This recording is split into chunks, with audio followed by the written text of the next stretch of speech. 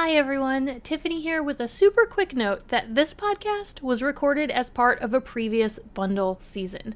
That means that the dates that you're about to hear for the bundle, well, they're no longer correct.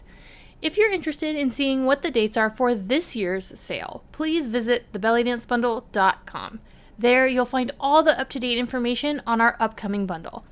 While the dates may be wrong and the class mentioned here isn't available through us any longer, many of our guests still have their courses available for purchase individually, so please do feel free to click through to their offerings and take a look.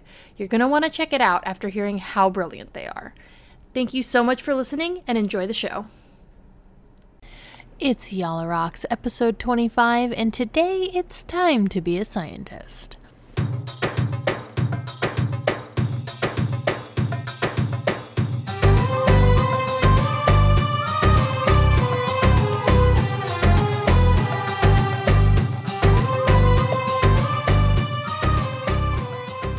Hello, you gorgeous belly dancer, and welcome to Yalla Rocks, the belly dance podcast that helps you design your personal practice.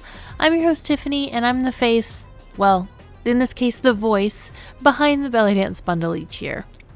This year, we're continuing past the challenge with some mini lessons to help you get the most out of these podcast episodes and challenge to help you continue forward in your personal practice without us guiding you each step of the way. I'll try to actually keep this one short, since after I edited together yesterday's, it was 3 times longer than I intended.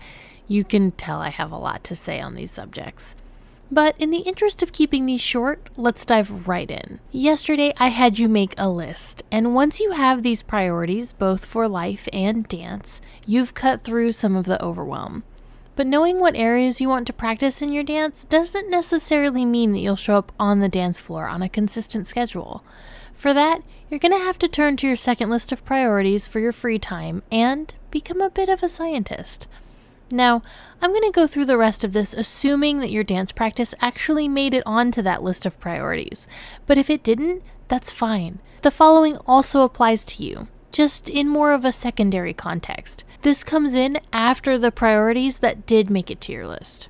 First, I want you to look at that list of priorities that you jotted down. How do you spend your time on these things? What do you do in your daily life that makes these things front and center? If dance made it onto that list, and we're assuming that it did, do you treat it like it's on that list? Do you treat it like a priority in your free time? This is something that you're going to have to work on as you move forward in your personal practice, and figuring out how to allocate that time to your priorities is going to be a really big part of this, and it's going to take some experimentation. So the first and best place to look at how to fit your dance into your day-to-day schedule is going to be the past.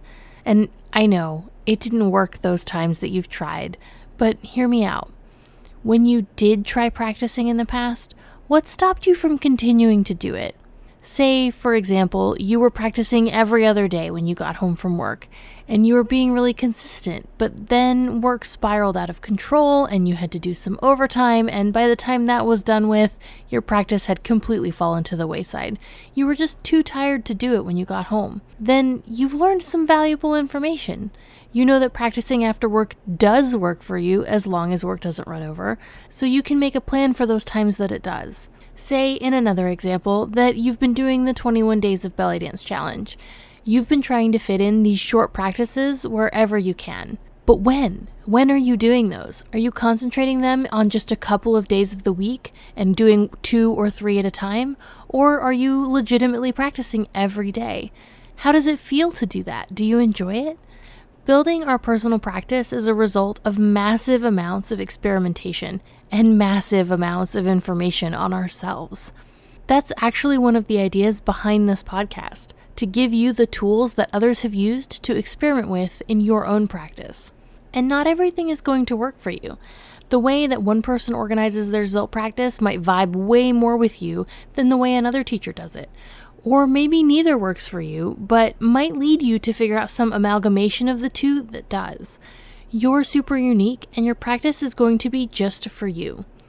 And sometimes you have to hear the same thing a lot of different ways before it sinks in and before you find that thing that works for you. So, look into the past and try to work out what has and hasn't worked for you before and start there. Now, this can super easily lead to us beating ourselves up, and that is 100% not the next step. All right? Treat all of this like information that's just handed to you. Try to devoid that emotional attachment from it. I know it can be hard, but it's pivotal to making this self-experimentation work for you.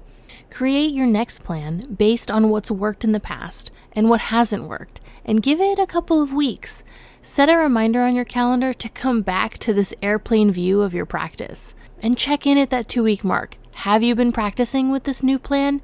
If not, that's okay. Don't beat yourself up, but figure out why. Really think about it. Have you maybe not had the energy? Are you letting your brain talk you out of it? Do you feel unmotivated? Are you not sure what to do, so you're doing nothing? If you can figure out why you're not practicing, you can figure out how to move forward and figure out the problem. I'm a big fan of Marie Forleo, and she has a saying that I just love. Everything is figure-outable. And I'm so all about that. I highly suggest the book of the same title if you enjoy this kind of stuff. So once you identify the problem, it's a lot easier to tweak your practice and find a solution to that problem for the next iteration. Are you not practicing because you're too tired? Maybe you could try sleeping more or having an afternoon cup of coffee. Do you need to change your diet? Are there foods that make you tired? Or maybe move your practice to earlier in the day before the thing that's draining you. Make a list of 10 things that could solve this issue.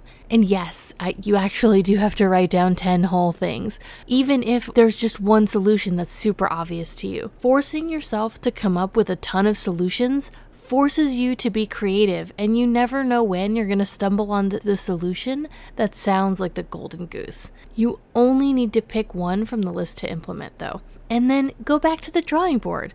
It's time for another experiment. Once you figure out what works for you, stick with it, even if it feels like it's not what you quote-unquote should be doing. So for a personal example of this, I found out about 7 years ago that I really hated practicing.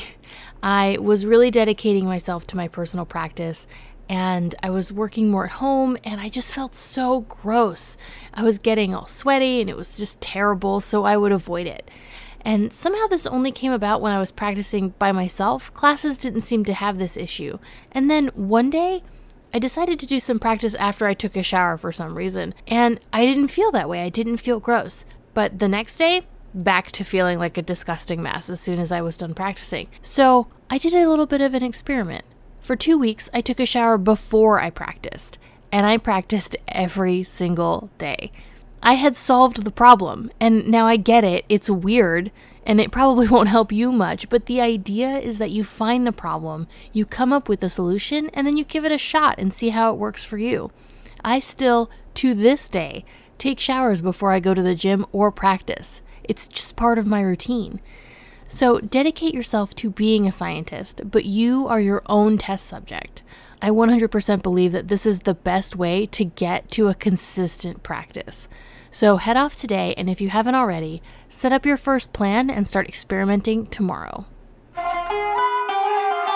Another thing that you'll need to experiment with is the format of your classes.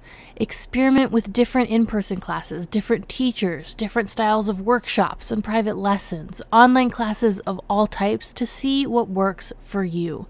And the bundle is a great way to do that last one. Since we bring together 22 different classes, you're going to get to try a bunch of different formats. One might work better for you and how you practice than others. That information will be invaluable to you as you move forward in your journey, since you'll know exactly what kind of classes you're interested in taking online. The bundle has downloadables, streaming courses, courses that have a limited window to force you to do them, others which are lifetime access so you can go at 100% your own pace, email courses, drip courses, live classes, video courses, lectures, and a mix of both. There are so many ways to increase your dance knowledge online, but you won't know what really works for you until you experiment a bit. And while that experimentation would, in this case, usually cost you over $1,000, you can get all of those tools for the experiment for just $174 for this week. But only until the 23rd of October. So make sure to head over to thebellydancebundle.com to grab your copy before the sale is over and this bundle is gone for good. We'll be hosting webinars to help people through this experimentation process, both in the 2019 bundle and in their personal practice as part of this year's bundle. So if you want some more direct help, make sure to join up. For today though, work on that first experiment. Keep it front and center and somewhere where you'll see it often. Make it stupidly easy for you to practice if you can, and then go for it. You won't know till you give it a try.